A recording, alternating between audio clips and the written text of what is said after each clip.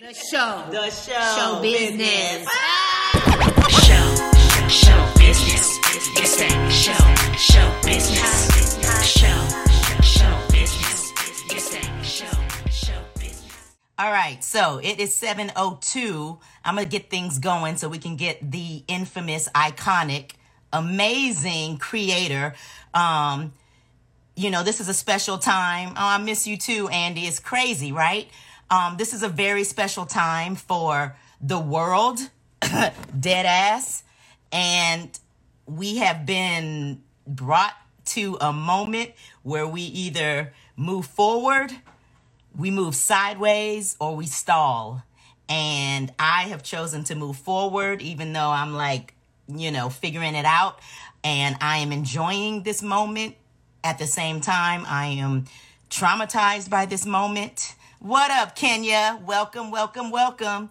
And at the same time, I'm figuring it out in this moment. And it's been really cool to connect with so many people who are on the same page with really wanting to make a difference in this particular time that we're in, with themselves first and then with each other. And, we've been called to support each other really vigorously. So I've been wanting to get Rhapsody on here for a while, but we haven't been able to get the timing to connect. And it was because it was not supposed to happen until tonight, when we are in this crazy shift of the world and, Black lives being sacrificed and worlds changing. And now it's time to support and come together.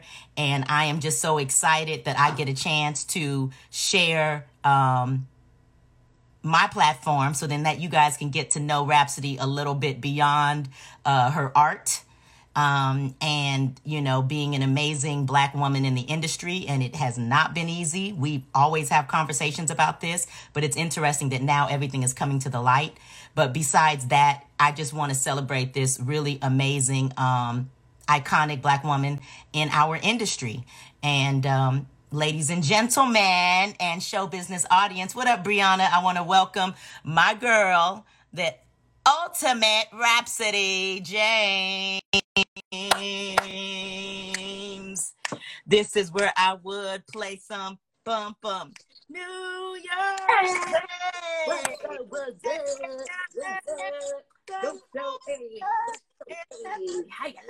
I'm trying to sing New York, but I think I went way too far with the key.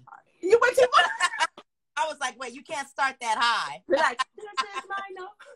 Me and Victor, Victor Rojas, we always like, I said, this is my note. This is my note. Wait, New York. Wait. New York. There you go. Yeah, I don't know the words, but okay. All right, everybody, your comments are already lit, and all you did was show up. So that's wrap.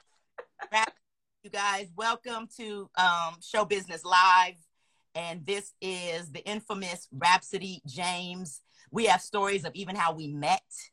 I know, right? Before we even get into that, just thank you, Rap, for being here, girl.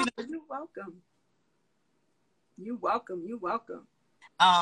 So hi. People are saying hi. So just at first, I guess you probably should say hi to everybody. Rappers. Hi, everybody. I know. I see names coming up, and I was hearing Shonique say who's in the room. So be in the room. Let's just hang out. And what's up? If I see your name fly up, I'll try to throw you a shout at the same time. Hey, this is the cut up session. I guess. Well, first and foremost, we're celebrating tonight. We've been going through a harsh reality. So at the same time as we fight, we also have to practice those present moments of Black girl joy, Black boy joy, so we can get through this. That's a form of resistance, and it's a form of therapy, because we live this. It's not a game. So since we live it, I want to come and celebrate you to start off. So a toast to Rap. Hey, boom. Who's that? Hey, Liz. How you doing, Lindsay Duco? Hey. So let's get right into it. First off, we all know you as Rhapsody James. Mm-hmm. Give us your full name, or if there's another name that we should know, a nickname, a hometown, and a hometown song. That's how we gonna kick off show business. Okay. Like hometown, full names and hometown songs give so much about a person without even going into a whole nother thing. So give it to us, Rap. Okay, well, I'm born and raised New York City, New York. I was born in Brooklyn, raised in the Bronx. And my full name is Rhapsody James. I do have a middle name, but no one will ever know it. That's for my name, and that is it. I will never tell my middle name. And for those that know it, you repeat it, you're going to get it. And my hometown song always, that makes me think of home all the time, is like One More Chance by B.I.G. Ooh. The original or the remix. Oh my gosh. Me. Ooh. It just feels, it's just New York. There's a lot of other ones, but that. Yeah, but that's the one. Oh my gosh. First things first, I pop up. Make up money. See who needs a radio? Hesitation. Hey, of course that would be, that's going to be your theme song. How you going to have the littest theme song? One More Chance. And you came through from that. That's what's up. Hey, hi, Shawnette. Shawnette just said, love you, Rap. Oh, Sean. Hey, Sean. Oh, yeah, I see. Okay, there. Okay, I see her now. Yes. How are you, Shawnette? Yes. Okay. Oh, great.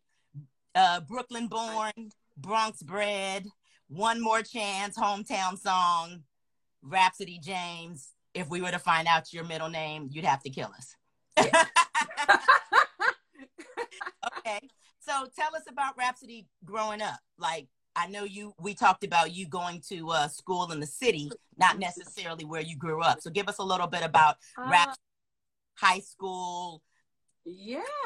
Experience. Well, I pretty much, I lived in the hood. Like, I was straight, like, hood. I mean, you talk about this all the time. Like, I lived in the Bronx, straight up, back in the days when it was, like, straight abandoned buildings. I don't know how old people are in here, but that's when you live across the street and every other building around you was burnt out. Yeah, just burnt out abandoned buildings. And then so I lived there, but my mom wanted me to go to school in the city. She used to work down at the YMCA. Okay. As an administrative assistant. So she worked at the YMCA. So she also, which is how I think she was able to get me to go to school down in Manhattan, because, all that stuff is zoned out, Right. Absolutely. In a certain borough, you got to go to certain schools or whatever. So I think it was a blessing that my mom worked at the YMCA. Right.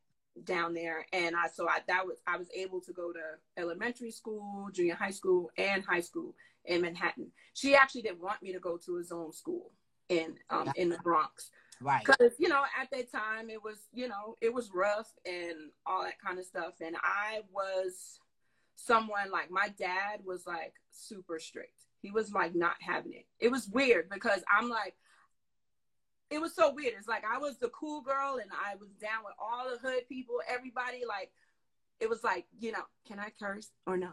Yeah. Oh, yeah. Okay. I'm like, I don't know. Should I curse? No. Yeah, but at the end of the day, it was like, don't fuck with Rhapsody. Absolutely. You see what I'm saying? And the people knew my dad, and it was just like, don't fuck with Frank's daughter. And that, it was just that kind of thing, And, so I had mad love around the hood, but they also was championing me for the fact that I wasn't in the hood and I was going to school in the city. Absolutely. So it was kind of like, yo, we want you to hang out, but actually, nah, get upstairs. It was kind of like. And thank God they did. And thank God they did that too, because then this is who we got. This is who we were able to get. You know what I mean? So, so with that said, you basically, how tell us about your friends. You hung out with friends in the hood and friends in the city, or how did that work? No, actually, believe it or not, I didn't really do much hanging. Okay. I call it distant hanging. Like, maybe this is why I'm good at the social distancing thing. Believe it or not, I stayed in the house all the time. Like, my dad, it was, as I was growing up, you would say it would be like, it's kind of pathetic kind of thing, because I was always just in the house, I guess being creative, which I guess, later down the line in my life, it worked out. But as I was growing up, I would call the fire escape my terrace. Mm-hmm. So I would lay out on the fire escape and then everybody would be like, "Hey, Rap," and I'd be like, "Hi," you know, from up top. I just like, "Hi," but I knew I wasn't going outside. It was like, you're not going outside. So I didn't really have many friends until my childhood friends, Diane and Jaywana, around the block on Carroll Street, because I lived in the Bronx I lived on Sheridan Avenue on 165th and 166. So they lived around the corner on Carroll Street. And I think, honestly, my dad let me hang out with them because they was rap right, if you know what I mean. Like, the parents was working, everything was good. There was no drama. They had their right mind, you know. And so, you know what's funny? Tell us, because for people that don't know the Bronx, like when I think of the Bronx, I think Cardi B, J-Lo, Fat Joe. So how far did you live from the three of them? How far were you from On the Six? Well, you know, I live. They're like, tell us how far were you from Boys in the Hood? You know what I mean? Like, so how far were you from Cardi B, J-Lo, and Fat Joe? Mark Anthony. Oh my goodness. Well, I was off the D line, so gotcha. That was right by Yankee Stadium, so I can either. Oh my gosh, Marcus just said laughing my ass off. That's my exactly. the love of my life, Marcus. You know, and it's so funny because when we got together, we was talking about our childhood. He lived on Sheridan too, way down the block, and we always make jokes, and we always make jokes like, hey, we probably saw each other when we were younger and didn't know. That's a trick. Oh my God. Okay. Isn't it crazy? So that was closer to whose area? So Yankee Stadium. So that was more. Yeah, I live literally around the corner from Yankee Stadium. From Yankee Stadium. Wow, that's Bronx. Okay. Yeah, exactly. Right around the corner. J-Lo's more the 6 train Castle Hill. Okay. That's further up. Okay. And stuff like that. But yeah. Mm-hmm. And I so, think Cardi B is 2 train. I think she's on it. I don't know. Okay. It's all good. It's all good. You Bronx though. You right. So then, now that you're in the school, your school was performing arts in the city, or was it just a school that had performing arts? The school So my elementary school was just a regular elementary school, and then my junior high school was literally across the street. Oh, okay. So I went to PS 11 in Manhattan, and then IS 70 was right across the street. So that worked out. It wasn't until I went to high school that it was more of an art school. Okay, that's what's up. I started out like dance was kind of like a hobby when I was younger. So it was just kind of like family reunion type vibes. Gotcha. You know what I mean? So by the time I got to high school, I just knew that I wanted to draw. Like I also can draw, and I wanted to get into advertising. And, but it was weird because my mom knew that she was like, you're very good at dancing. So she was trying to get me in the dance department at LaGuardia. And I remember vividly when I had to audition for LaGuardia, I literally went in there and purposely messed up the audition. Like, wow. Purposely. Oh my God, Kalima! Oh, Kalima! You got fam in here, Rap. In high school. Oh. Kalima. I know you understand. Kalima was my girl. Okay. Oh, that's amazing. Hey. Okay. So. Hi, Kalima. Hi, Kalima. So, so basically, yeah, in high school, it was, I wanted to do the arts, but LaGuardia was dance and fine arts. I wanted to be in media arts. So media. Wow. When I went to art and design, they focused on fashion and illustration, film, what else? Airbrushing at the time. They had airbrushing. Wow. I was an advertising design major, so I worked on advertising. They had animation. Oh God, it was so many other types of art design high school. Yep, that's where I went. Art and design high school. Mm-hmm. So all that's why Kalima say A and D, because we would just say A and D. A and D. Okay. Mm-hmm. Rhapsody, that's amazing. I mean, well, first off, before we even get into you being a damn genius, because that's what I called you. I was like, I got to call her up because she a damn genius. Yeah. Marcus is right. You know what he just said? There's a lot of people that went to art and design. Like I was cool with Mobb Deep. Tell us. No, Mobb Deep. So Havoc and Prodigy were friends of mine. Like I Shut up, girl! Shut up! Are you kidding me? Yeah. Oh my god! You just blew my mind. Yeah. Oh my god. Yeah. Okay, so who went there? So oh my god, who else went to art and design? Sheesh. Yeah. No, I might be thinking about Purchase. That might be college. College, Okay. yes. College. Well, I went to Purchase College, and Wesley Snipes went to Purchase College. Okay. Said he thinks Calvin Klein went there. Yes, actually, yes. And damn, and Fabulous. Yeah, And yes, Fab- yes, Fabulous. Oh my god, how did I forget that? Oh my my brain god, is going that's down. amazing. You come from like a really cool like legacy there, and you were drawing. What did you like to draw? Because I know you draw characters and stuff, but tell us like what you drew. I really did like advertising design. So I would draw like things in front of me, like in the advert, so like lipsticks, anything that had to do with like, marketing. And I really loved, my favorite medium though was watercolors. So I always used to paint with like watercolors. I love still to this day oil painting, but it's so hard because it takes forever to dry. So I just Got you. That is amazing. So, and do you still do any of your art just for like the love of it, or have you ever sold anything, or would you ever consider that, or is it just a fun passion? I still have my paints, and it's in the closet. At some point I'll just break it out and I'll do a little bit, and then, but it's so weird because back then I could just jump off the brain and be like, I'm gonna paint a lake, and then there's gonna be this boat, and then the boat is and I would just paint it out. Now I'm like, lake. But you got to think a little harder now. Yeah, now it's just become more abstract. Okay. And so let's move forward to getting into your dancing career. Like you went to college, and when you went to college, what did you go to college for, and where did you go? Okay, I went to Purchase College, and this is another moment. So when I went to Purchase College, well, this is very interesting because when I was leaving, I was actually wanting to I was debating whether I should go to, a Black college. Like I didn't know if I should go to Spelman and stuff like that. But believe it or not, I was really terrified. But at the same time, I also wanted to still be in the arts of some kind. Mm-hmm. So my guidance counselor at the time, that's when they told me about Purchase, and it was just like, okay, there's a program, financial aid, because my parents, there was no college fund being saved up on the side. It was very much right.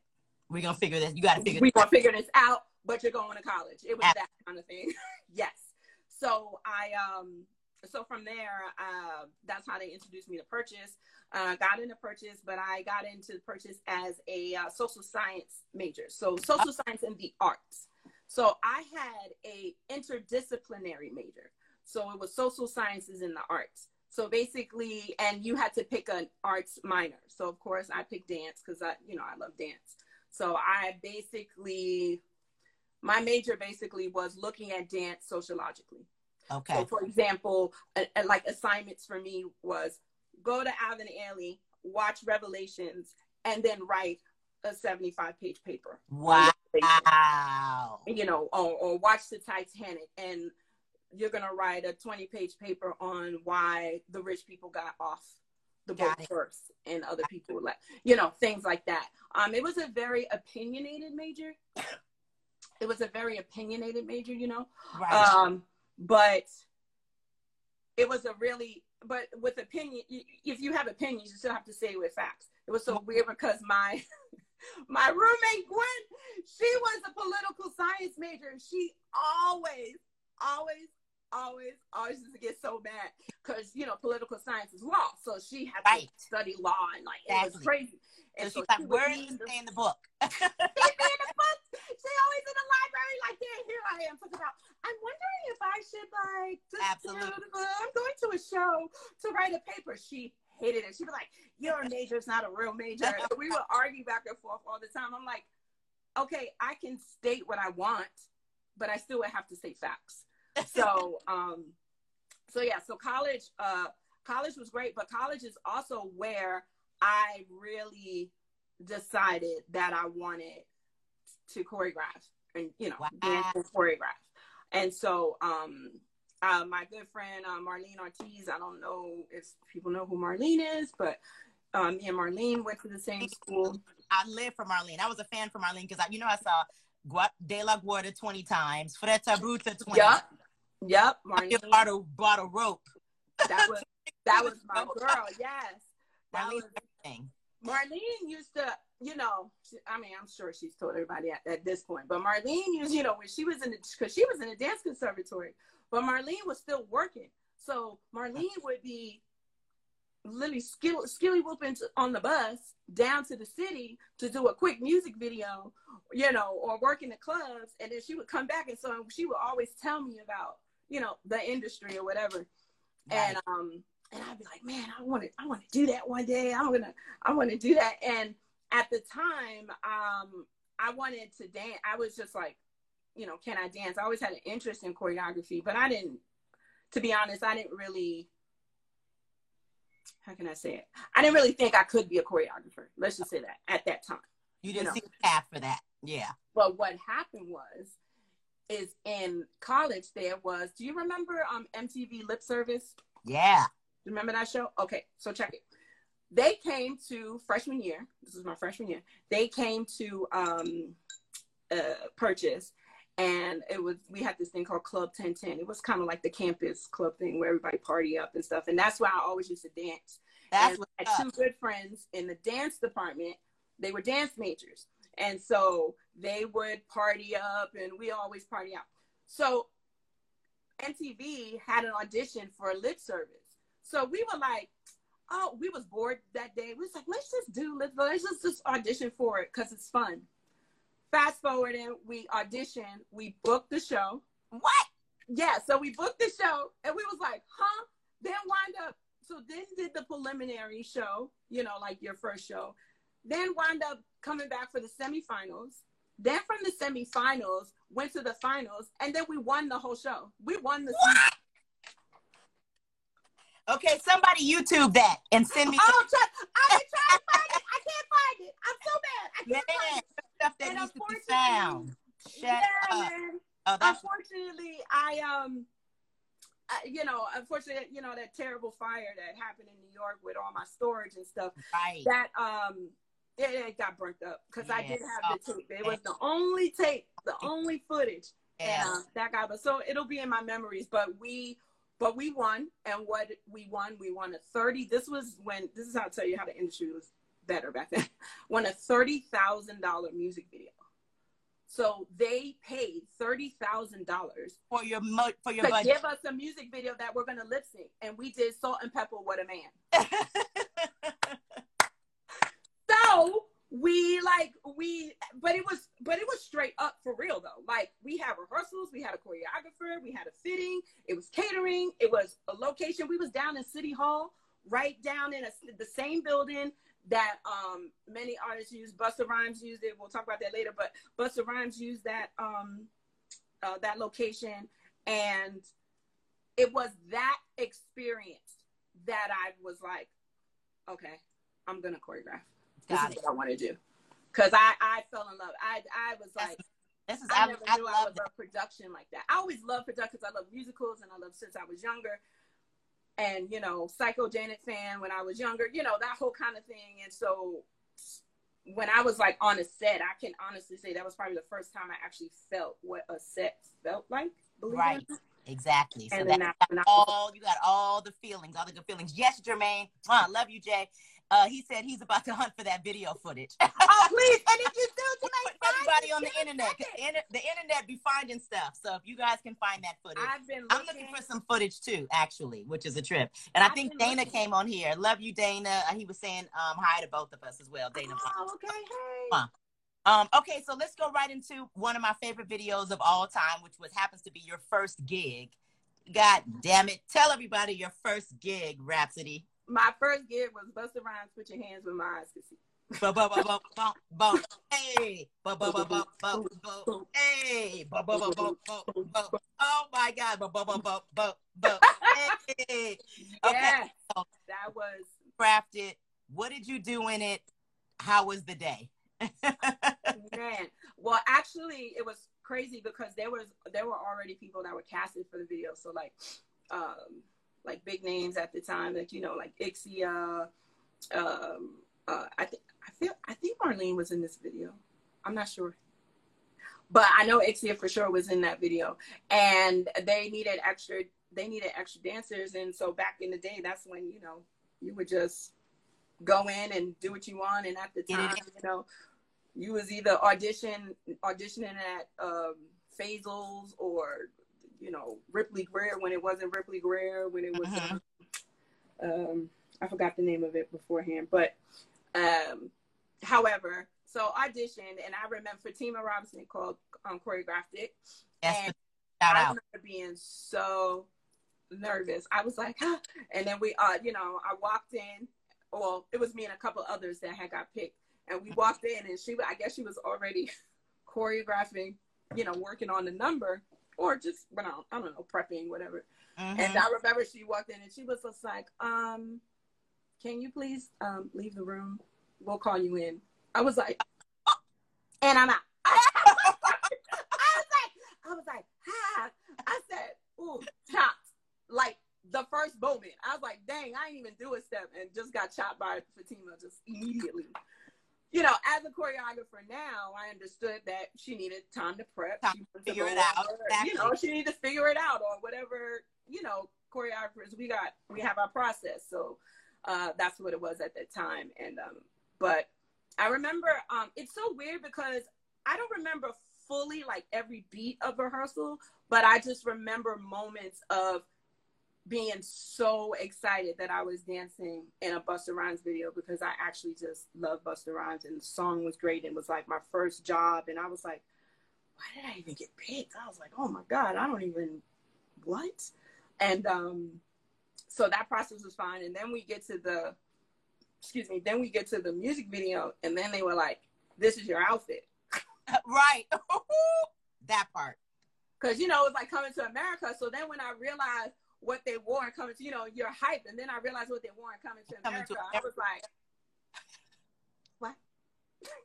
You're going to wear that? Oh, I was so self-conscious. I've always been kind of a thick girl.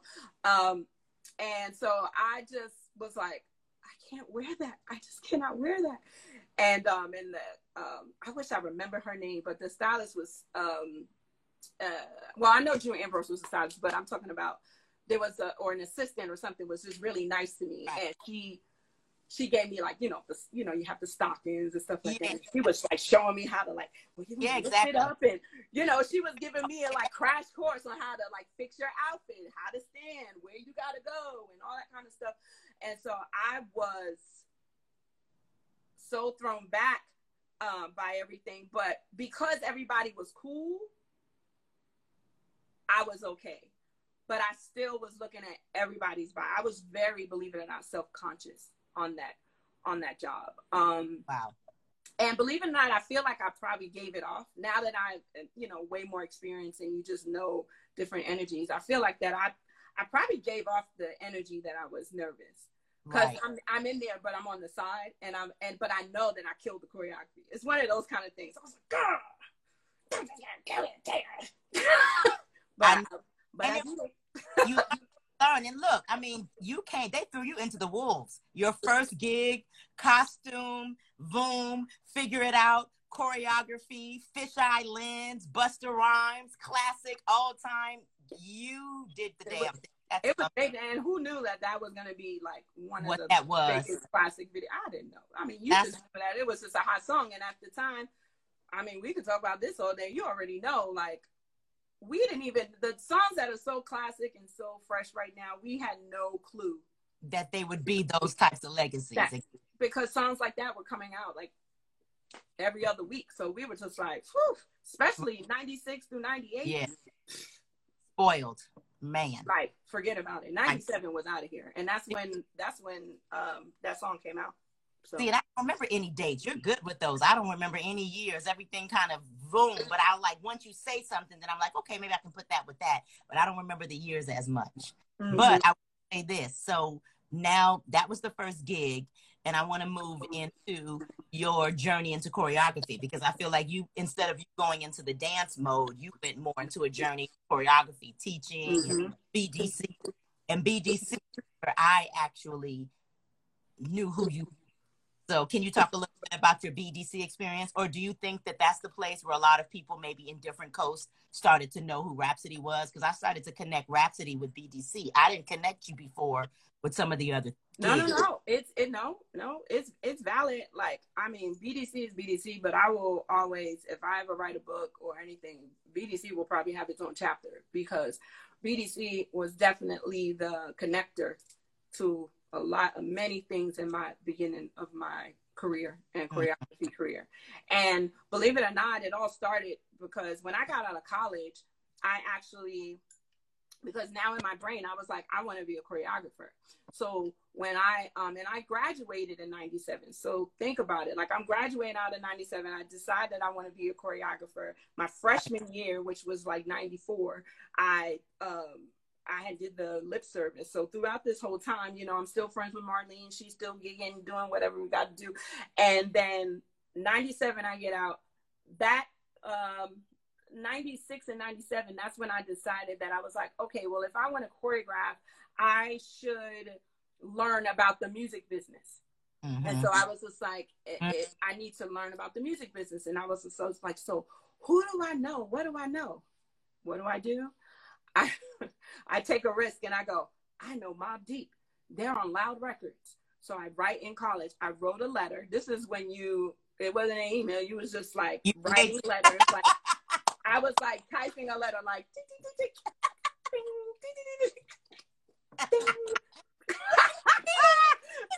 you never lied. You better write and sling and type a letter to my. Just on a computer, but printed. It wasn't, you know, that whole thing. And so you put it in the mail and you have to send it off.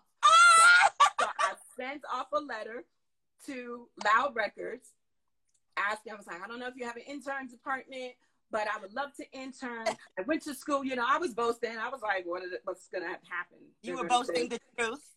Yeah, it was the truth. I wasn't lying. So I was just like, I know Mobb Deep, sign me up. I want to work, you know, thinking that. I was just like, I'm just taking risks. I don't know. Girl, they mailed me back and said, give us a call. We may have a thing for you. Called them literally that, I think it was that summer. Yeah, that summer, obviously, because I was in school.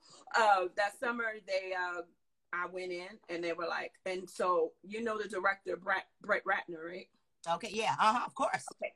So at the time, he was the head of the video department at Loud Records. Gotcha. So he was my boss, like, as I was interning for him. Brett Ratner was your boss? As an intern. God, that is crazy. Yeah. So I was interning for him, and there was, so I interned for him, and then that was when I interned there at the time at Loud Records with Raekwon, like the Purple Tape. Everybody called it the Purple Tape. What? So, Raekwon. It was, who else? It was just during that period. And that's when Rawkus Records was popping at that time. So I was doing a little stuff for Rawkus Records. So then Brett was talking to me. He was just like, well, what do you want to do? Like, you know, I know you're interning, you know, whatever. Because let me tell you something about me interning. I was a bomb intern, and I will boast hard about that, because I went in because I was like, I just want to learn. I wasn't thinking about no check. I just wanted to be better. I just wanted to know the information and the fact, and I was so grateful that I was there. I was just eating up everything. I was just everything. I went from the phones. I went and got coffee, came back, got a croissant, came back, rode up, you know, what do you call it? Administrative stuff. Like, I made calls. I was doing things. There's a party. I'm inviting people to the party. I was doing. You was Devil's Wears Prada. Yes, I was. Like, in the hip hop world, it's just like in the hip hop world. Exactly. Like, I'll do it. What do you want? How we do it? I And love it. so Yes. at And some point, Bray had asked me, he's like, well, what do you want to do? And I said that I said, I really want to choreograph. I just really want to choreograph. I want to work with, these kind of artists. And I just, that whole spiel. And he said, I think you need to go over to my boy, Kenneth Matthews at Uptown Records. So I said, oh, okay. Lo and behold, Uptown Records. Hello. Like Andre Harrell. So Brian Jones, who, if I wrote a book, he would also be in there. Brian Jones. He was the boss of all bosses. He showed me the ropes. He also was the one that kind of introduced me to understanding that the industry is not nice. right. He's the one, because I was just nice. I just was happy and everything's great and I want to choreograph and Exactly. I'm nice, you're nice, so let's just be nice people. And then Brian was like, fuck that nice shit. Exactly. You want what you want, you better go get it and don't let nobody walk over you. But, it was that kind of thing. And I was like, ugh. So I worked tirelessly during the summer. I would get there at 9 o'clock in the morning. I would leave at 8 o'clock at night. Mind you, he left at 6 and he would be like, Rhapsody, you can leave. I'd be like, no, I'll get the work done. I would have everything done. So I was at Uptown working in the video production department and artist development. So that's when they had artist development departments. And that's when we had Civil Panics. Now, the first day that I went to Uptown Records, they were editing a video. They was editing a music video. What music video was they editing? Mary J. Blige, You Bring Me Joy. Shut up. And then from there, that's when I first met Laurieann Gibson. So Laurieann was, down with, she was pretty much just starting doing her. I mean, she had way more videos under the belt. Right. I mean, she was still doing stuff, but Laurieann had just started her thing. And so Kenneth was like, well, if you want to start being in videos, because Brian was Kenneth's assistant. Wow. Does that make sense? So Kenneth Matthews was the VP of video production. Brian Jones was his executive assistant. I worked for Brian. So when Brian and Kenneth, we were all talking, he was like, well, if you want to get in there, you need to get with Laurieann. And then so they sent me down to Laurieann's rehearsal at that time. And so this is when it was like Nico and Nico Kearns and Ixia and all of the new kids, right? And I mean the New York people. And so I'm sitting up there like, whatever, literally, kid you not. And I have no problem telling y'all, whoever's on this chat, I have no problem telling y'all, I used to press play for Laurieann. Why? Because at that time, I wanted to choreograph. I wanted to be in a mix. And the thing is, it's like, it was just a thing at that time. I was just trying to be like, okay, press play. Yep. Play. What am I supposed to do? Take notes. Okay. What's your size? Mm-hmm. I was that girl, But you're learning, paying dues, you assistant, and assistant is press play. That's a lot of the thing. Press play. You know what I'm saying? He was getting it in. I sure was getting it in. So moving from that, this is crazy because I want to tie this into what's happening, because people saw you now teaching, you're assisting, you've come from, the music industry. But you've done your moment. Go ahead. Drop. But I'm just saying, so from all of that, from that college industry thing, that is when the last part, just fast forward, right? So it's all of that, fast forward, so many things. We'll be on here for 5 hours if I told you every beat. Absolutely. But fast forward all the way to, I finally just get a regular job at Sony Music. I was working at Sony Music. I worked in the human resources department, okay, for the vice president of human resources. So I was literally looking at and working with all the jobs of whoever was hiring at Sony Music at the time. So it was at Epic Records, 550 Music, Columbia, all of that kind of stuff. So I was at Sony Music when the whole Latin explosion started. So that was J-Lo, Ricky Martin, who else? Genuine dropped his music. so many other people. We could be there forever. So from there, this is how BDC. Wait, hold on. Somebody just said shout out regular jobs. That's what's up. Yes. Oh my God, that's my sis. Yes, yes, you're absolutely right. All about guys, regular jobs. Shout out regular jobs. You got to get it in where you got to fit it in. Period. Okay, keep going. This is amazing. Absolutely, regular jobs, 9 to 5. Just doing what I do. But I had so much fun because I was still in the industry and I was meeting different Of course, around. That's amazing. Right. I mean, your job still wasn't regular. I'm sorry. You had, that wasn't a regular job. So from there, so I have a lot of, believe it or not, that's why, you know, with me now, that's why I'm so psycho when it comes to my projects and people work with me. I'm always just like, I need a chart, I'm here, and then from blah, blah, blah, blah, because it's just ingrained in me because I spent so many years in the music business on the admin side, as well as just the whole back end production and just getting everything together before you were even in front of the camera. So I know that side as well, right? So fast forward, I then realized that I'm like, okay, I got to start dancing. I'm trying to, I want to choreograph. I want to do these different things. My boss would let me on my lunch breaks run to auditions and then come back. Who does that? I was like, to God be the glory. God been looking out for me in my life. Cheers. So I'm just like, cheers to that. I was like, you know what? Cheers to good bosses that believe in you. Because we've had a few. She did. You know what I mean? That's what's up. That's a real toast right there. Somebody like, oh no, you ain't gonna be here forever, boo. Go get that thing, but come back and get this work done though. Right, exactly. But be back on time. So to the point, you know, fast forward to the point where it got to the point where I was leaving too much, and so she had to sit me down and say, you got to make a decision, because I support you, but I need you. You're going to be here or you're going to be there.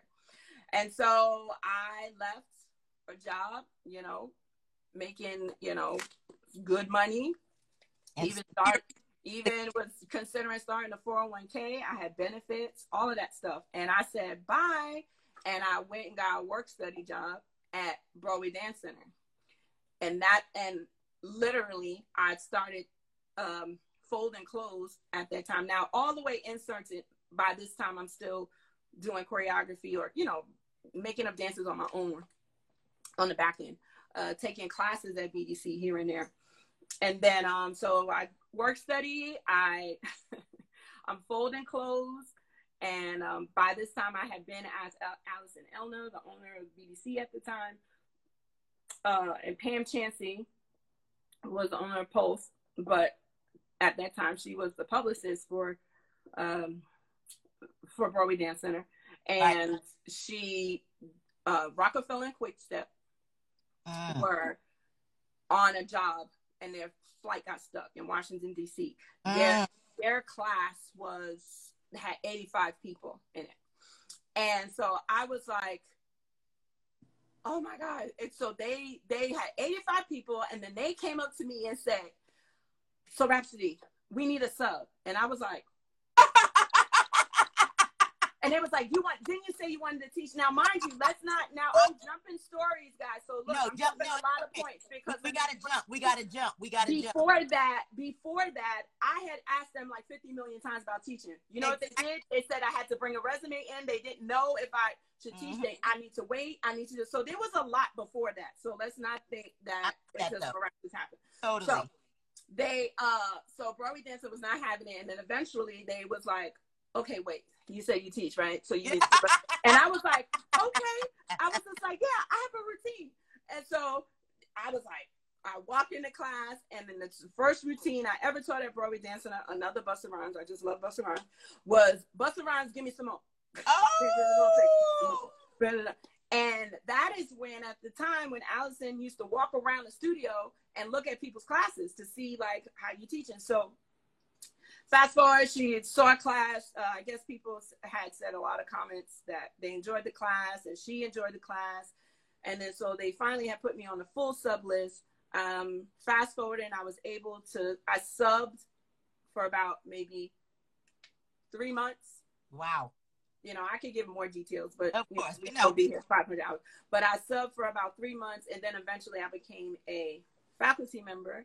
and I had been there for a long time, but Broadway Dance Center has connected me to very big things in my life. Like, for example, shout out to Andy Funk, Monsters of Hip Hop. Absolutely. And he just said, that's how I got, like, Andy Funk was literally at the door, like damn. this at the end of my class, like, hey, I want to talk to you. And I said, yeah. And he goes, he said, hi, my name is Andy Funk. I was like, huh? Funk? He's like, I'm doing the first hip hop convention. I was like, what's your last name? But look, as you're getting into that, I have to say this because Andy came in and Andy said, when I said that's how I was connected to you, BDC, he said that was their connector too. And Kevin just said that was his combo. He said he took that 12 times. Shout out Kevin. That was gonna be the next thing that I was gonna say. I needed you to talk about Kevin from where he was a beginner and how you guys connected and you were able to push him to a whole new situation, which is how I met him. You know what I mean? So I wanted to throw that in there, but we're gonna put a pin in that one and then get back to it. But everybody's laughing and don't put a pin. But go ahead. So BDC, Andy's at the door. He's like, "You coming with me?" And he said, "Well, you know," he was just like, "Yeah." I mean, and not for nothing, he sold it right. He was just like, "This is the first Monsters of Hip Hop. I already have Travis Payne, I have Jermaine Brown, I have Fatima Robinson, I have Brian Green." I was like, oh. And I said, okay. And he was like, and I want you to come on to the, to the things in Philadelphia. And honey, and that is awesome, bro. I'm an OG 2003. That is amazing. Andy knows how to pick them. Shout out to Monsters of Hip Hop because for real, like Monsters, awesome. Okay. Monsters and BDC, they all get chapters in my book. I love that. Sure. So give us a few, since I want to go into, because we are going to have to come off and go back on. Yep. It's too much. It happens every week when you do. I tried to get it through the hour. My first 7 or 8, I was getting it in the hour, but these last few, I think it's the quarantine, it's just way too much to talk about. Yeah. are starting to get a little longer. But shout out BDC, shout out Monster, shout out Andy for giving opportunity and knowing, believing in it without even seeing. He just saw it from the straight talent. It wasn't about anything else. And he rolled up on me like it was like a movie scene for real. Because I was just coming out and he was like, "Hello, can I talk to you for a second?" I was like, "And you are?" And he hit it right on the dot. And he hit it. He hit it. Oh, gee, that's what's up. Okay, yeah, so I told about Kevin too. Mm-hmm. Give us. So speaking of that, then go ahead and give us a little bit of a jib on Kevin, because that comes right into this. Because Andy just said that's how he met Kevin as well, through you. So give us a jib, because we can go further on this, and I'm gonna have Kevin on this. I had Kevin originally on the first season 1 of the podcast. So to listen to Kevin's story, go to my podcast, which is anywhere where podcasts are podcasted. But I want to bring him back on live so you can see him and we can have another chat live. Oh my God. Little boom, because that's such an amazing story. So Kevin, oh my, Kevin said show the tape. Okay, Kevin, oh man. A lot of people don't know, but Kevin is really, really one of my best friends. You know what I mean? Like, Kevin is like beginning OG friend, like from the beginning of time. I met Kevin on a bus when we were going to Jersey for the audition for Culture Shock. Oh! And so that's how I met. I don't know if y'all know Octavia Bailey. So she also does, she's a dancer too, choreographer, but she also does Brookline now with Tamara. So she has her own platform called Brookline. Check it out. Absolutely. But so it was Tavia. I met Tavia and Kevin on the bus and literally didn't know anybody. And Kevin, I don't remember this, but Kevin said that I offered him donuts. And we was on the bus and I offered him donuts. And I was just like, okay. So, however, we auditioned for Culture Shock. We get into Culture Shock. And that's literally where our friendship started. Me, Kevin, and Tavia were like But the great thing was that Kevin and I already knew that we wanted to be choreographers. So Kevin was still, I was still teaching at BDC, and Kevin was still doing his thing, but Kevin knew that he wanted to choreograph too and be a great dancer. Like Kevin had his dancer dreams too. Crumb Donuts. Kevin said the small ones. Crumb Donuts, the small ones. I did not remember that. That was so funny. So Kevin, that's about right. yeah. So they all would take my class and stuff. But Kevin was, you know, Kevin will always tell me that I got him together with like hip hop. Like he'll always tell the story like, look at me, I'm acting like, tell him, Kevin, like he could say it. Can you post that video after this, like on your stories or something, so they can see? It's the video that we've been trying. It is the video we've been trying to find. It is like the lost tape. It is this video of us in a rehearsal, and everything possible that can happen in this video. Who's it? Hey, Draco. Hey, Ashley. Thank you. Everything that could happen in this, like oh my God, how can I tell this story, Kevin, in a short thing? His friend Sean Garnier, we're in a rehearsal for Sean. Kevin is choreographing, he's doing his thing. He has his friend Mark Idio, they're doing a dance. I'm in the back, supposed to be dancing. There's supposed to be a turn, like we're doing Waiting for It. I think, what are we waiting for tonight? I don't know, I forgot the song.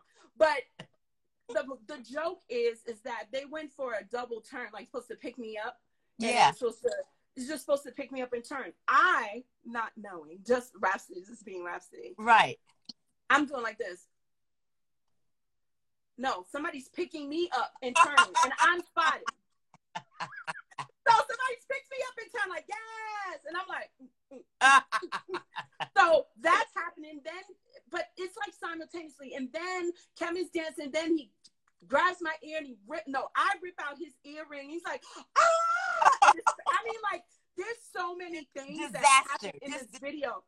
Then there's Mark just randomly, he's just living his life. All this craziness has happened. Like this tape, seriously, if I find it, you gotta find this tape. The best tape ever. Oh my God. But me and Kevin's relationship as friends has been such a wonderful friendship. Like he's always been there for me and I've always been there for him. And we've always had the craziest stories. I remember he auditioned. I feel like it was for Puffy or something. I was so hyped for him. Back then, that was those Sean John velour suits. I bought him a Sean John velour suit so he could be hyped, so he could be more hip hop. And I was like, you would be more hip hop. This is how it's gonna happen. I love it. You gotta look the part, Kevin. That's amazing. He said that. He said you bought him a full-on Sean John velour suit. He said, and the Air Force One. So don't forget. Yes, I did. And I bought an Air Force One. So he could be killing it for an audition. Now, was that the audition, Kevin? Was that the audition that you came to? How I met you, and I was like, oh my God, I love this guy. Was it? I don't remember if he had on a Sean John outfit though. He had blonde hair back then though, spiky. And when he would have his blonde spiky hair, Kevin would go through transitions. He would have like, I'm in hip hop phase. So this is when he was like hip hop. He was then he went through, as he liked to call it, Britney bound. And it was like he was all Britney bound. And that's when it came. Like, it was before that. He said it was before that. Yeah. Hey, it was okay, cool. So Kev, I got to have you come back so you're live so you can repeat everything you said in the podcast plus more since life's crazy. BDC is also where I met Luther Brown too. Shut up! I met Luther. Wow. From Cammie, our mutual friend, y'all, who's watching. Our friend, yes, Cammie. We just say, Cammie. Like that. Cammie's here. Okay. Yes. Ooh, that's a Cammie. Yes. To Luther too. That's so funny. Cammie says, "I remember that outfit." She remembers the Kevin outfit. I love it. So that's Cammie. When I was doing my shows, I did the first show ever, like ever production ever at Broadway Dance Center before, like ever in life, and we did a show there. And Cammie was like, and I knew who Luther was. She was like, Luther's gonna come to your show, and I was like, what, Luther? Like Canadian Luther? And she's like, yeah. She's like, Luther know about you? And I was like, really? And it was just like me and Luther had such this like connection, like it's like a way, like we had never met each other, but we knew who each other was. So all of that to say, like even BDC, I met Luther for the first time at BDC. Yeah. That's BDC is a big. okay. So where we left off at BDC, you met Kevin, you've met Andy now, you're a part of Monsters faculty. Now everybody is getting to know you as an educator, and even that's how I met. Let me give a quick little thing of how I met you, because that was the same time during your, in my opinion, climax in BDC. One of my really good friends, Randy, he was telling me, people always compared me to you here in LA. They'd always be like, "Oh my gosh, Show, the way your approach reminds me of like a West Coast Rhapsody." And you were telling, I found out later that people were saying the same thing to you. They were like, "Oh, who knew me?" They were like, "Oh, you kind of like an East Coast Shonique." I think our teaching styles and and then I was coming to New York. And I remember saying, I was telling Randy, I was like, "Man, I want to meet Rhapsody. Everybody keeps saying we remind of each other. Now I really want to meet her." And I'm coming to New York, and Randy was like, "Well, here's her number, call her." And I did the same thing. I was like, What? He was like, "No, she's cool. Call, whatever." So I was like, "Hello, Rap. This is Shonique. You don't know me, but girl, I think we." And I was like, "I know who you are." And that's how I met Rap. I literally called her on the phone and was like, "I think we're supposed to be cool because we've been, I've been hearing your name so much. I'm coming to New York, da da da." And we ended up talking on the phone, remember, for like 2 hours. Like we ended up we couldn't get off the phone. I don't even remember a moment of, right. I don't know, she's cool. I just remember instant, and we just talked. And then I was coming to New York. I was like, "I'm coming to New York," and I was like, I might have been probably staying with Kira, or I don't know who, and remember. And then you were like, "Well, I'm not going to be there if you want to stay at my house." Oh yeah, that's right. Yeah. You were going to be, I don't know, where were you? Remember, you were gone. Probably LA. Maybe doing I was a going gig back or and forth to LA. Exactly. So it was a trip because like we met, and then I stayed at your house. So I stayed there for a week, but you weren't there. And I was roommates with Tavia, which is how I got to meet Tavia. Yeah. So it was a trip because I was like living Rhapsody's life for a week. You were like you weren't in your room on the computer. And I was like, "Wait a minute, this is a trip." And then she was like, "This is weird." I'm like, and I taught at BDC. I don't do that normally, y'all. That was exactly. That was right. Exactly. But that's just wants to show you that things were meant to be. So I just want to just say that was basically the connection. But let's get to, so that's how we met. And then we've been cool ever since, period. And then when I come to New York, it's always fam. When she comes to LA, it's always fam. Now she lives here. We got even closer on Monsters of Hip Hop, being on that, traveling together and everything else. So it's been cool. Let's go right into now with you. Oh my gosh. Yes. Diane said choreographer swap. You know how wouldn't that be a show? Dang, that is exactly what it was. It sure was. It really was. So tell us about the Bad Boy reunion, or just or the Bad Boy experience. Pretty much. Bad Boy experience, exactly. Yeah. Lorianne, believe it or not, Lorianne just called and she was like, "Hey, I need some choreography. I want to, me and Lorianne, believe it or not, have known each other for, so obviously, like I told you right earlier in the set, that I've known her for so long. So ideally, I've known Lorianne since 97. Yeah. Wow.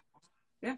I've known Lorianne since 97. So her calling and talking and stuff like that. And of course, she, Luther Brown is all like a triangle, like we all know each other, that whole kind of thing. So Lori was just like, "Hey, Bad Boy Family Reunion, I need some girl vibes, and this is what I want to do. I know, I want you to put that pocket on it or whatever you do, blah, blah, blah." And so it started out with the family 25th anniversary on BET, the BET Awards. And so that's when that whole process started. And it was very interesting. Well, because, Puff is Puff. Exactly. So I don't even know how to describe him. The rest of the conditions. I said, because you're gonna work in all kind of different situations, conditions, circumstances. Yeah, you're gonna deal with more than what But you. as crazy as it sounds, and as many stories as probably people have heard, is that although the camp was crazy, in some ways, just working with Bad Boy just kind of just put you on some extra grit. Like you just had to just figure it out, whether the things that they did were right or wrong. It was just you become great. You pull up. You pull all and the thing is, I wasn't too far. It wasn't foreign to me because we could speak about that from just us coming up in the industry. It was just like you got nobody was nice to you. Like right. I told you, my friend Brian, my friend. Well, he is my friend now, but my boss at the time, Brian, he would tell me, he always used to let me know, like, you got to fight for what you want, and they're gonna tell you to your face, if you whack, you whack. And so it was like, if you're whack, they told you to whack. And so I was like, okay, it's whack. Let me go.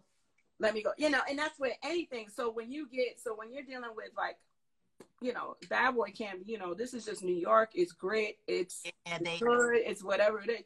You just kind of just be like, we need to do this again. We need to. It's like, okay. All right. You can't be attacked. You can't be in your feelings. Right. You can't be in your feelings. But I will say that, Lorianne, I know a lot of people got the craziest stories about Lorianne, and she does, but Lorianne was very interesting to work with because Lorianne really is a great creative. She really is. She's kook. And she's a she is a creator of one of my first opportunities. But Lori, I do have a certain amount of respect for Lorianne because she is very, very, very creative, and she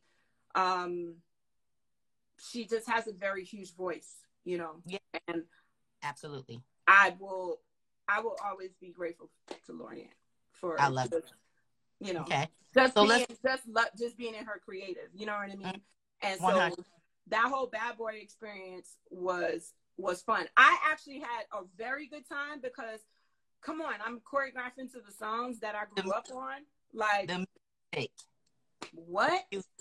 Period. Are you kidding me right now? Yep. So see, Tammy said that Lorianne gave her very first gig. Yeah, very first gig. Yeah, Lorianne will give the blessing. She gave me not my first gig, but she's definitely gave me one of my first very important gigs. And it was a direct booking. So I gagged. I was like, Lori wants me. But so move on to one of the ultimates, a dream come true, Miss Janet. Tell us about that experience. You finally got to choreograph for Janet. What songs were they? And this was for the Vegas residency. So tell us about the songs that you choreographed and how was it? This Janet thing, wow. How do I do this without a long story? I mean, I think every choreographer. Well, how many songs you choreograph? Let's start there. How many songs I choreographed or how many songs made the show? Both. Because that's a whole nother thing. We all know whoever's up in choreographing 20 things. And then here's the thing. I'll choreograph 3 songs. Then you get up there and then it's a whole new routine. You know what I mean? So wait, what? Like, well, we have to switch it and we just kept half this part and then we're going to. Exactly. So forget that. How many did you choreograph? Which songs? And then which ones made the show? I choreographed in the process of everything before making the show. Choreographed Trust to Try. Doesn't really matter. I did the whole medley of Control. What have you done for me lately? Nasty, and Shut Up, and Principle and Pleasure Principle. So I did 6. But what made the show was really only Trust to Try and Doesn't Really Matter and snippets of the medley. They kept a lot of the staging that I did, but a lot of the choreography got clipped. I mean, she was doing a lot. Right. It was people don't realize, like, you have big hopes and you're pushing hard, but time is of the essence. And if you can't learn everything, you can't learn it, but it still has to be in the set. It was, it was a lot of that stuff. But I'm somebody that I was just super grateful, and big shouts to Gil for bringing me on for that job. It definitely was a dream come true. I think every choreographer, dancer has been a Janet fan. I don't think my fandom is any bigger than anybody else who wants to work with Janet, you know. But I've been Janet down, and not many people know this, but they'll know this now. But Shawnette, I tell Shawnette all this all the time. She knows because I tell her all the time. But Shawnette literally was like my dance idol, like for real. Like I would look at Shawnette and everything, and I'd be like, I want to be like her. Like if I'm gonna dance, I'm gonna be like her. Like, and it would. I love for her. Period. Point blank. Love you, Sean. You already know that's a different combo. So nobody better mess with Shawnette, because they mess with Shawnette, they gonna get got. Pop pop. Don't mess with her. Period. Period. And that's on period. Anyway, but since that whole process, watching Shawnette and then wanting to choreograph, you know, obviously for years on end, even during Tina time, I used to be like, oh my God, but Kevin will tell you, like, I was like, he was Britney bound. That was the whole joke with me and Kevin. He was Britney bound and I was Janet bound. And right.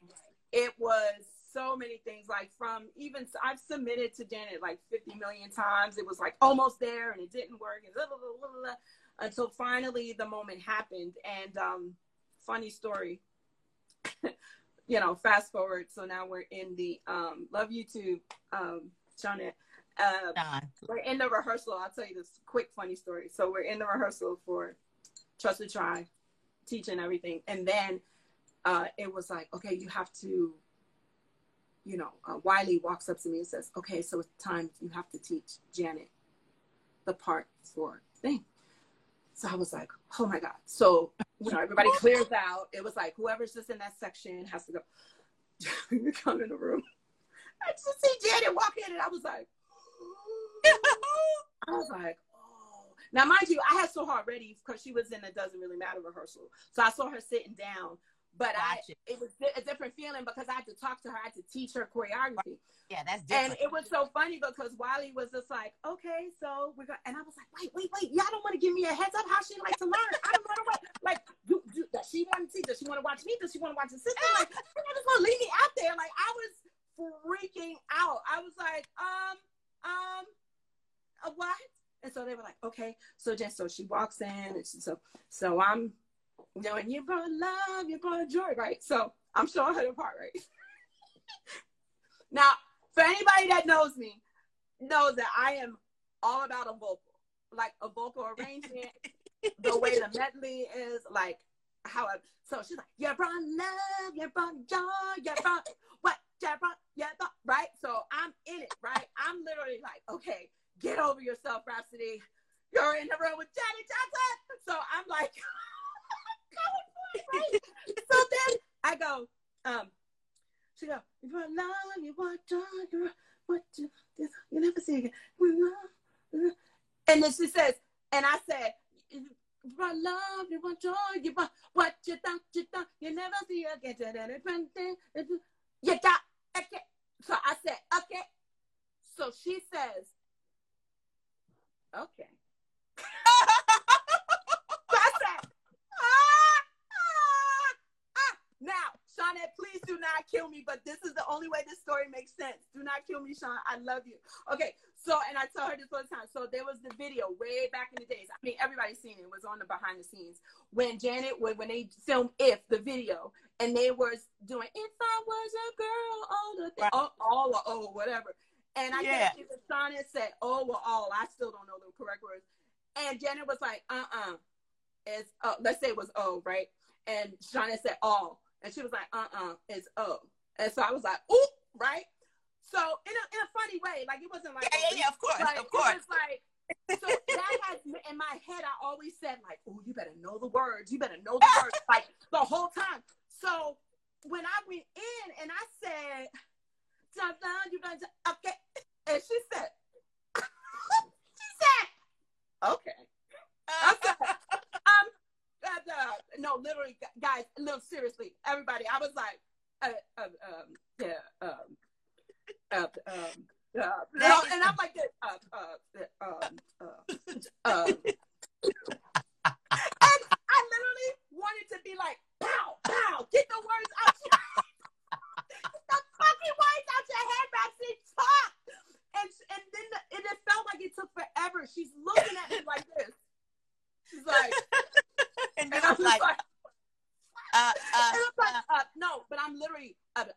then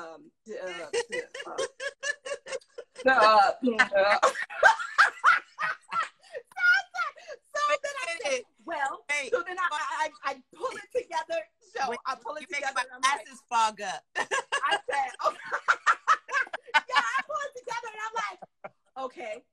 I said, well, I am very big on the melody and it sometimes I don't really know the words. I just make up sounds. So whatever the part is that you say, I just go, it sounds like, okay. And she said, oh. And so she scratches and standing there and she's like, so she's running through the words and she's like, and she's like, oh, okay, I understand. Yeah, I don't say that, but okay. I was like, yes, you don't say that. I obviously know that. You didn't say that. This is great. I was done. I was like, oh my God, did I just embarrass myself? And then the whole time, that's why I had to tell y'all the story about the video with Shauna and Janet, because I was like, oh my God, this happened to me. The only difference is there wasn't a camera on me. Right. During, like behind the scenes. So that whole process was hilarious. I love it. Because, you know, there was a part where I had to show her and I was like, and so Jared Jenkins was assisting me that day. And I remember looking at Jared was like, so she was like, well, you can show me. And I was like, yeah, I'll show you, you know, the part just so you could see the intention. I'm walking over to Jared. I'm like, Jared's looking at me like, we're looking, we're not doing that. You better do it. And I'm like, and so I said, it was just like, oh my God. I was like, oh yeah, bro, I loved it. I was just like, at that point, you was Janet. I was like, look, I'm going on tour with Janet. I'm not going on tour with Janet. This is going to be the tour. Watch this. And I'm going to be you. And I'm going to eat it. I blacked out. I blacked out so bad. And then she looked back to me and she was like, okay. And she looked at me and said, okay. And I was like, yes. I was, okay. That's how you do that. So that was my great. I love that. I live. Everybody's going crazy too. The comments are going crazy. Hannah, I see you too, because we had a couple of moments like that with Ricky. That's a different story. I love you, Hannah. Bruh, I'm dead over here with these facial expressions, laughing my ass. Oh my God, Michael Ramos. Oh my God. Crying. People are crying because that shit was crazy as hell. How Janet, I mean, that's a moment in time where Janet corrects you on Janet's lyrics while you're in the, I mean, that's some extra, that right there. All we could do right now is black out and take it to the next thing. Congratulations, toast that your dream came true. Ladies and gentlemen, black dreams come true. That's not what I was gonna say, but it came out. I will never forget the marbles because they was in my mouth. I was like, man. That's everything. So you've done so many things. We're gonna move. I want to go into what you did. What was this? That was last year, All American, because you know that was a big moment. That's like what I feel like a lot of things came together. You saw Cam said black dreams come true. Cam, you see that's right, black dreams. I said it, black dreams come true. I was that just came out, you guys. So yeah, hashtag that for me. Boom boom. Sure did. I feel like I was just like, it was so crazy because Kevin just hashtagged it. Hashtag it, yes, Kevin. You hear it here on Show Business, guys. Black dreams come true. And it's hard, but that's a different conversation. It's definitely, we're going to have a conversation. But I want to go and talk about All American because All American, I love the show. We talked about it on a personal tip, got friends in it, and you did such a beautiful job by showing the cotillion. I was in a cotillion in LA, in the ball that they're kind of talking about. So it was such a dream come true to watch you bring those things together, and I love it. You guys, if you go to my post, the post before this, there's a clip. I put a clip. If you swipe, there's a clip of Rhapsody's work in All American. But tell us about that. Well, All American was well. First of all, All American wasn't choreographed just with me solely. It was also with Nico Annan, who's also my cousin, and he's also the associate director of Motivating Excellence. Love Nico. Shout out Nico all day. And Nico, big shout out to Nico. His show starts P Valley. Yes. He's also the theatrical production. Starts and where it's gonna be. Nico. Tell them what show Nico's going to be in. Nico is Rhapsody's cousin, amazing actor, amazing creator, and he's got a show he's about to debut in. And tell him where. It's called P Valley. It's on Stars. P Valley. Stars. Mm-hmm. Okay. When is it coming out? I'm just super hype. I'm like, just whatever it is. That's what's coming to air, Rap? Huh? July 12th. When is it? Oh, July 12th, guys. So look out for that. P Valley on Stars. Okay. July 12th. But so however, Nico actually got the call. Friends knowing friends, that whole, the business, networking. And he was like, hey, this is an opportunity. And I think you need to jump on it, or we both need to jump on it. Like, let's do this, blah, blah, blah. He was like, we could kill this together. And I was just like, absolutely. And so going for a meeting, however, we're just hyped because, I mean, if you're Black and you've either heard of a cotillion or you have been in a cotillion, and so to be able to celebrate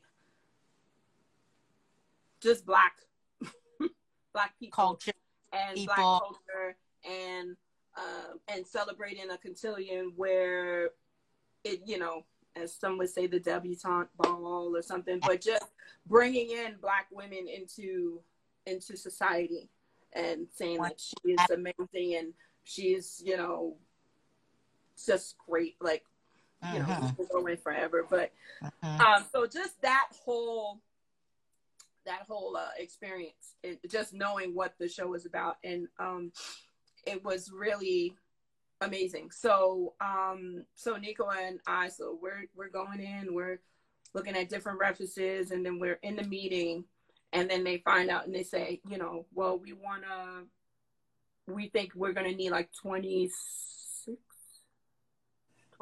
I think it was at first. I think it dropped down to 24, but and I said that we're gonna need like 26 dancers. Wow. 12 sides, 12 good. And so and it was just like, you have control of that. It's like production people talking.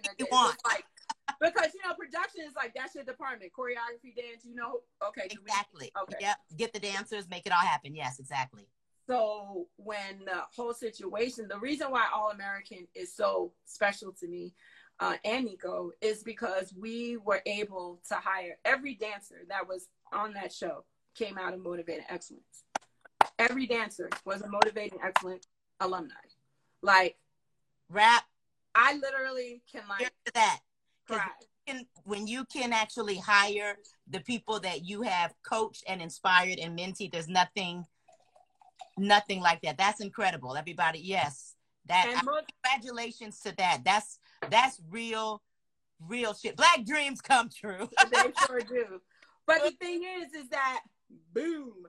The thing is that it was really special all around because shout out to all my Emmy alumni that's in the place to be. I see some of y'all boom boom boom. Come on, Emmy, let's go. Motivating Excellence, which by the way has not gone anywhere. It's just in quarantine. Absolutely. But Motivating Excellence. When I started Motivating Excellence, BDC, that's right, y'all. And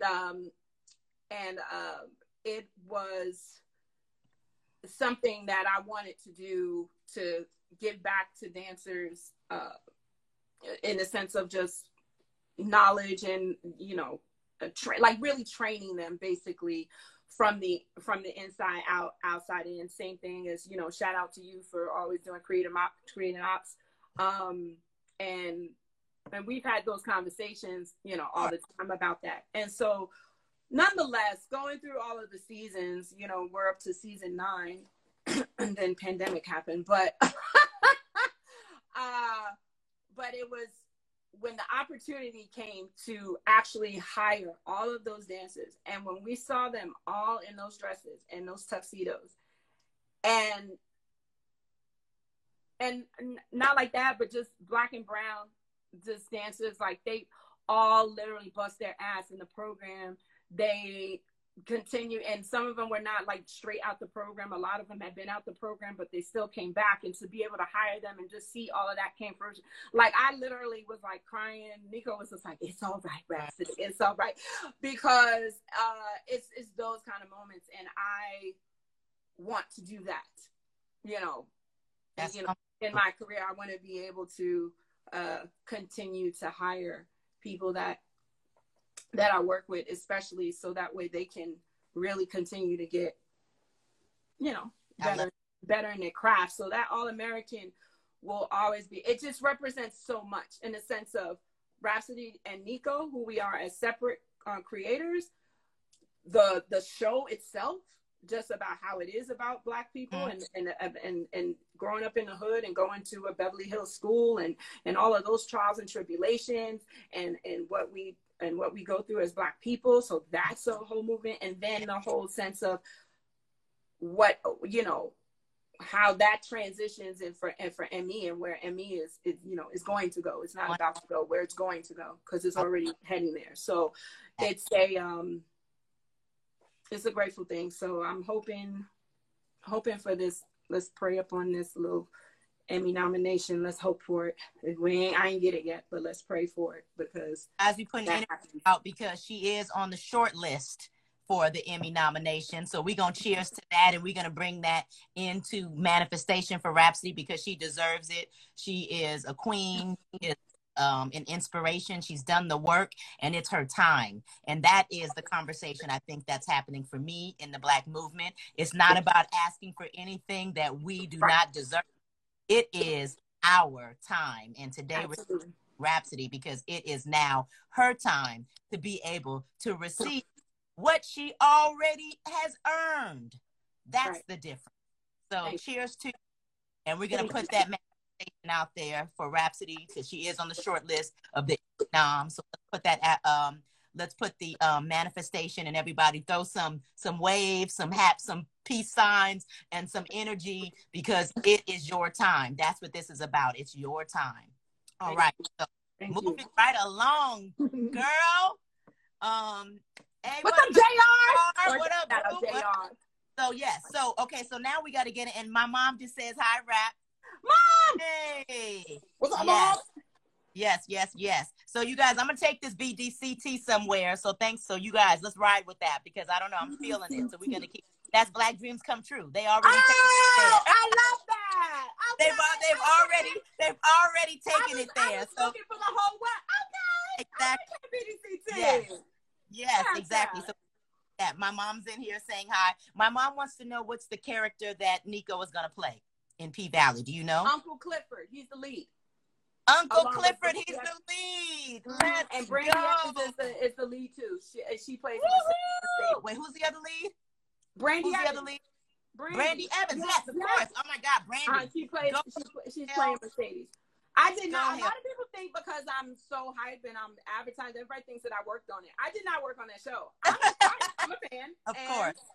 I'm just happy for my people, and they've worked so hard over the years. Absolutely. They've been pushing forward, and I'm just hyped. And I think and I'm a fan of Katori's work, and I feel like it's just really great to even see her go from that play where Nico was a part of that from the beginning, believe it or not, and then auditioning fair and square, just like Everett, then getting to actually really getting into then seeing it on the screen. It's just like, I'm just like, let's go. I love it. Let's go. So we giving our flowers to Brandy too, because that's a working girl. Brandy, we've seen you since the beginning. Go get yours. Loving that it all came together, and that's what's up. And so we met her in Monsters Hip Hop. Absolutely. So we're talking about, Black dreams come true, working it out. But now, how do you stay in a relationship? We're gonna go right into your man, because we all love Marcus. Everybody knows #Rhapsody and Marcus. he's been down for you and you've been down for him. Since all of us get a chance to really see what that love looks like, that friendship, fun, cool, and dead ass. So just how long have you guys been together? Marcus, we ain't getting Marcus is going like, personal. No, all I want to do. He's sweating. No worries. Marcus, we're not going down into a Wendy Williams moment, babe. He put the sweat face like, oh. Exactly.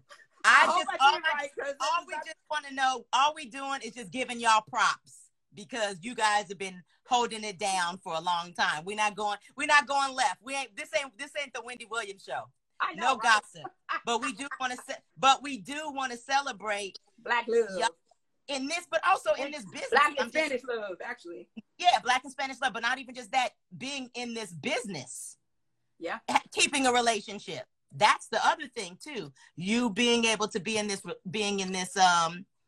business. You know what I mean? So like, how do you guys do it? You know, just as far as because you've been together for a minute, and how long has it been?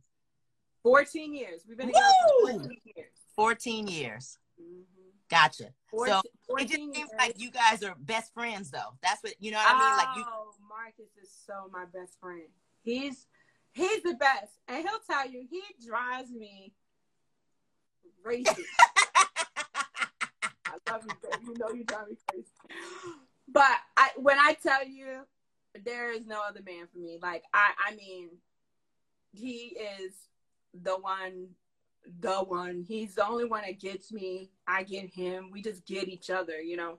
A lot of people, because I live in LA and he still lives in New York, for those that are probably like, I don't really get it. That's what she's talking about, everybody. I live in Los Angeles. He lives in New York. So, well, I mean that, but I also just mean being together with somebody for 14 years. Yeah. Well, right. Well, first of all, I mean, the way Marcus and I met is crazy. Like a lot of, we always talk about this, but Marcus and I met on MySpace, and it was just not MySpace. Go MySpace. He said our relationship is protected by the red. The green. Hey. Dead ass though. But not MySpace. Go off MySpace. We met on MySpace, believe it or not. When you got moved for somebody top 8, ooh, you was no longer lit. Top 8 friends, they are just said. Oh, right. It was fighting words. Marcus, that was fighting words. Marcus got in that top 8. Wait a minute. Somebody just said, baby, I need to remake a MySpace to find my soulmate. Dead ass. Rhapsody, you guys found her soulmate on MySpace while we was tripping. We was all tripping while she out there finding her soulmate on MySpace. Marcus and Rhapsody, y'all he lit. Came out of, believe it or not, he literally came out of nowhere. And when we was talking as friends. Like, he asked about, like, well, what does choreographers do? Like, you know, so what is that exactly? And he, at the time, he still does. He works for Transit. So he was working for Transit. And I was like, because my mom and my dad used to work for Transit. So, okay. You know, that was our, like, conversation. And we just talked. Like, we just found ourselves talking. And if you ask him, he'll tell a whole different story. I'm sure. I ask him to come on, that he will tell a very different story. It's your time, but you tell your story. But yeah, and remember AIM? Do you remember Yes. AIM? Okay, so back then, you know, we was typing on my Not AIM. And he was like, give me your AIM. And I was like, okay. And so I gave him my AIM. And then we're talking. And then I never forget this. I was like, I heard his, you know, he was like, okay, this is my number. Give me a call. So I was like, uh-oh. And before then, I had come out of a random blind date kind of situation where this dude was, excuse my French, but he was a bitch. He was just like a punk he was just whack. And I was just like, Right. So I was just like, uh-oh. And then I heard Marcus on the phone. He was like, yo, what up? I was like, I love it. Oh my God. Guys, stop fronting. Y'all know y'all have those moments, girls. Y'all hear this? You hear your dude? That's what Oh. That's what Jada said. What happened with her and Will Smith? He called her and he was like, "So you dating somebody?" She was like, "No." He was like, "Well, you date me now." She said, "Okay." So it was pretty much like that, huh? So pretty much. He was just like, "Yo, Damn, what Marcus up?" I was like, "All right, so what up?" And you was like, Hello? "I love him." Oh my gosh, Amanda Grimes said, "Not, I love him." You know what? That was real. Y'all, And that's then real. That's real because it's 14 years later, so you wasn't really lying, I don't think. No, but look, that night we got on AIM. I was like, I'm hungry, and I was like, I'm hungry too. And so he took me to the 96th Street Diner. Okay. It's not there anymore. Right. And then we went to the diner. And we ate and hung out. And we always talk about that night because literally I felt like I was out with my friend. Mind you, I was supposed to call Tavia and tell her that I'm okay. Because that was the time Tavia was like, right. yeah, Tavia was like, make sure you call me and let me know because I'm not trying to find my friend in a back alley somewhere. I didn't call her. Me and Marcus just chopping it up. Wow. She calls me and was like, Rhapsody. I was like, oh, I'm so sorry. I'm fine. Girl, I'm fine. Don't worry about me. And so we was talking and stuff like that. And he'll tell a different story and try to say that I didn't bring cash on purpose to make him pay for them. Smart girl. Didn't carry cash. So well, that's what's up. Cheers to you and Rap. 14 years. That's saying something. I mean, you and Marcus. Yes. Saying something. That's what's up. And Marcus is a good dude. Marcus is supporting your friends, what you do. Marcus is how literally you do it. The best support system ever. I know a lot of people are just like, how does it work? And I kid you not, it is trust. And I'm just speaking in all honesty, serious, like no jokes. Trust. Wow, that's deep. Marcus and I trust each other like so much, and it is, I'm not going to sit up here and say it's not hard for us. Like, we're not sitting up here like, I feel like it's even harder in this pandemic because, it's different than just being long distance and then it's just like, oh, okay, I'm just going to get up and go. I'll go see you and I'll stay up there for a month and I'll come back. And right. Being in this situation now, it is hard because it's like, I'm not, trying to get on a plane. You don't know if they're talking about cases is going up and it's just so different, and to God be the glory, we're both negative. So it's just kind of like, okay, we know we're negative, but at the same time, it's like, what happens? Like, we talk about that too. It's like you're negative, but you could, depending on who you pass or who you connect with, you could become positive. So it's, that part is a little harder just because of the fact that there's so much at stake in the process of trying to see each other. So that has been a little bit hard for me. I mean, he'll probably tell you some, his own, but it's been a little bit hard for both of us. But of course. Well, that brings me to my final question, because I wanted to talk about how have you been handling the shift? Have you been creative or have you just been healing? I feel like people have been called to do different things during this quarantine, during the social justice movement. Some people are called to be still and meditate and heal themselves, old traumas, unpacking relationships and things, and really having to keep themselves together. Some people have been creative. Some people have been wanting to work out. Some people have been studying. Some people have been protesting. You know what I mean? Who is Rhapsody in this paradigm shift that we're in right now?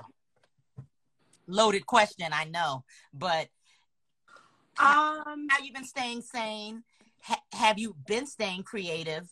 And have you been feeling the pressure as a Black woman because we're in this unprecedented moment right now? I don't know. Can you speak on the Yeah. I'm just a very transparent person. I just don't like faking the funk for people. It's just like, and if I don't want to speak on it, I'm the person to be like, I don't want to talk about it. Hell. And you would have known that from the beginning before this. So, in all honesty, to you and to everybody, like, the quarantine hasn't been great for me. Mm-hmm. It went left. Like, I started in the beginning, like, what? I already know God did this. Put us on a pause. Stop. We're gonna work on your thing. This is for you to focus. You're gonna lose weight. You're gonna do this. You're gonna eat better. You couldn't tell me nothing. I was preaching a positive glory to everybody. Like, no, just, we're gonna stay focused and we're gonna think. And then, and it's just like, and then a month later, I'm like, what? Right. That reality sets in. Yeah, I think what happened to me in this process, and I consider myself coming out of it, is I just had a hard time not being creative, if that makes sense. And I'm somebody that is creative, and I realized from spending so much time with myself that I have deflected a lot of my personal things in my life in my creativity. Right. In my creativity, whether that's the projects that I'm creating, whether that's a job I'm working on, or whatever, I notice that I tend to be like, oh, life. Put it in the dance. Life, put it in the dance. Put it in the dance. Everything is put it in the dance. Put it in the dance. Right? And now, because of the uncertainty that I didn't know what dance and industry and life is going to look like right now, I've just had a very hard time because I just don't know. And the fact that I didn't know was very scary. So the good thing about this, though, is that it has brought me closer to God, for sure. Like, absolutely. And that's a great thing. But I would be a fool and to sit up here and lie and act like everything is just okay. Everything is like so amazing, and it's so popping for me. And it's been hard because I realized that maybe, just speaking in a spiritual sense, I'm like, maybe the thing is because I always put everything into creativity. Maybe it's a point for me to stop. Come on. Like, I talk to Luther about this all the time. Shout out to Luther. I don't know if he's in here. I think I saw him in here. Yes, Luther is in here. Hey, Lou. But I talk to Luther about this all the time, in the sense of, like, how do you deal with not being okay? Right. And accepting that it's okay to not be okay. Come on now. And so for me, that has been the hard part. I'm not even going to really get into this president because he stresses my life away. But I call him TT, Tricky Trump. But TT drives me. And it got to a point that I was watching the news. Everybody who really knows me, they know I watch the news all the time, right? Mm-hmm. But during this whole pandemic, and then just watching everything like kind of go along, watching the media really got to me, to the point where even Marcus was like, you have to stop watching this. Yeah. He was like, it is affecting you, babe. Like, you really have to stop. Right. Because it's just not gonna do you any good, So I tried to pull away, and then that's when I'm like, okay, yeah, no media. I'm gonna go be creative. I'm gonna start writing a script. I'm gonna do this. I'm gonna think of a different concept. And then as I started thinking about different concepts, and I'm trying to write and to think, then it goes back to the COVID, in the sense of, like, who am I gonna ask? I can't be in a room like with many people. Are there any people that even want to be in a room? Right. How is the production gonna really work? Like, you think about concerts and tours and all that kind of stuff. It's just like, how are you even really gonna do that? For those out there that's really thinking that these concerts and tours is coming back this year, please stop. It's not. Period. Like, it's not. I mean, that, you got to really think about, like, tour buses and rehearsals. Yeah. How are you going to be in rehearsal? Yeah. I always make the joke that I'm like, man, they're going to have, like, social distance quarantine like rehearsals, Right. like formations, where it's just like your whole tour is gonna be a tour, and No. everybody's gonna have a dance box, and everybody has to dance in the box, Damn. and everybody stand in the box, and there's no formations, and you're living your life in the box. And it sucks because I live for a clump. You know? Right. Oh, no clump. Ain't no clump. No, Ain't no clump. that's all I keep thinking about. I was like, oh my God, no more clumps for a No long clump, no time. You know, I beads, live like, for no, a clump. I even think about contemporary dance, especially like, you know, when I do all my red stuff. It's like, it's so much connection. It's so much, you know, it's like, how do you do that? Like, so Right. all of those crazy thoughts haunt me in a kind of a way, because it haunts me and it scares me, because this is kind of like, how are we really going to do this? Right. To dance, like, how are we really going to do this? Like, to the point where I even see some people now, they're just like, well, whatever, I don't care. And I'm like, the whole room could get tested and be negative, but at the same time, you still got to take into account that somebody that walks in could be positive, and then now you're like, it's just kind of a thing. And so yeah, it's been hard for me to push forward, because it's hard, because I don't see an end goal. Like, I don't see what I'm going into, if that makes sense. of course, that makes sense. So it's been very hard for me. I've gotten better, but in the beginning, I think the first 3 weeks, I was like, woo! And it was like, May, forget about it. Oh, yeah. May? Oh my God, forget about it. Leave us with this. Now that we, you know, some cases are starting to go high again. Looks like we're starting to have to pull back a little bit on being out again. It was like almost a false alarm for going out, and then we're coming back in. And then now with, you know, the Black Lives Matter movement and I got you, Hurricane. I saw that. Keep on. You know, leave us with what is the present moment. How is Rhapsody? What self-care look like for you? I saw a comment that said, what does self-care look like for you? And what could you leave, you know, I guess to the Black community, and then to everybody from you as a Black woman, because we've been put on this spotlight. What could you leave positive, or what do you think is the best thing that's going on right now in that movement, and the worst thing for you in that movement? And let's leave them with that. Mm-hmm. Well, for me, there was a lot in that, so I hope I get to everything. Yes. But me personally, self-care, I have been really pushing on trying to choose to have a really good regimen, because I realize that the great thing is that God has blessed us with a choice. Like, we could still choose. You can choose to have a bad day, or you could choose to have a good day, even though it still might be hard, but there still is the power of choice. Mm-hmm. So I am choosing to be better and not let it take me down. And I'm kind of in a space where now I'm like, I refuse to believe that God brought me all this far for me to just fall flat on my face. Like, maybe he brought me this far, and a lot of things have been held off because now is the time. Now the world will be ready for Rhapsody James. Yeah. As much as you know, there's so many struggles, you know, that's like 6-hour conversations, right? So we can all talk about our struggles and mindsets and all that kind of stuff.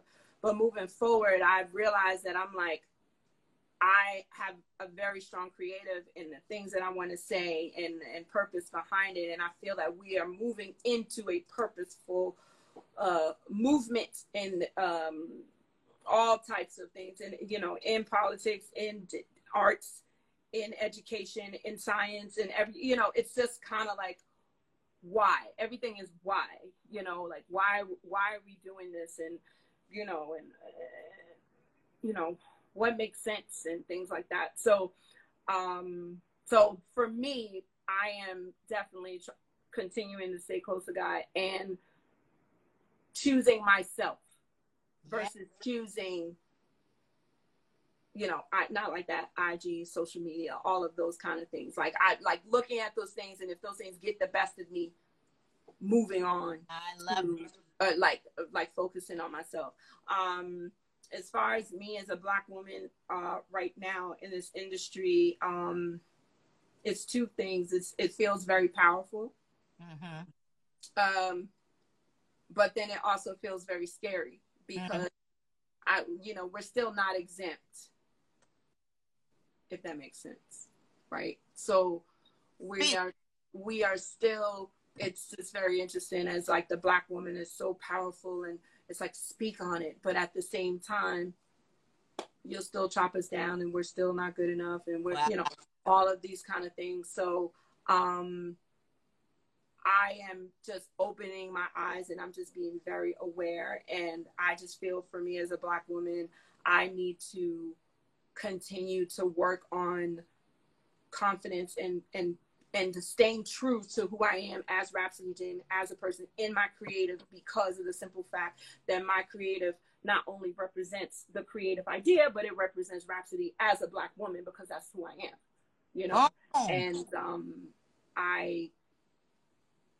And there's so many things I want to do. There's so many things that I still haven't even touched. And quite frankly, I still believe that I'm in the very beginning of my career. As many things that I've done, I still feel that I haven't got my burn off. Like I still feel like I haven't put up.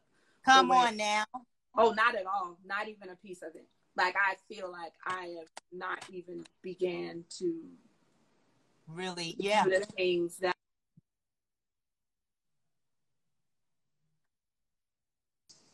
it's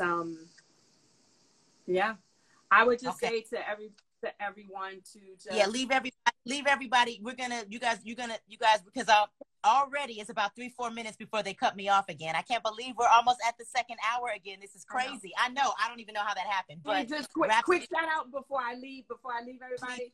Everybody good that's on here, go support Layers. All of them in there is like, most of them are like Emmy alumni, but they're also really good friends. They're talented, amazing friends of mine that have figured out how to do like an IG live showcase.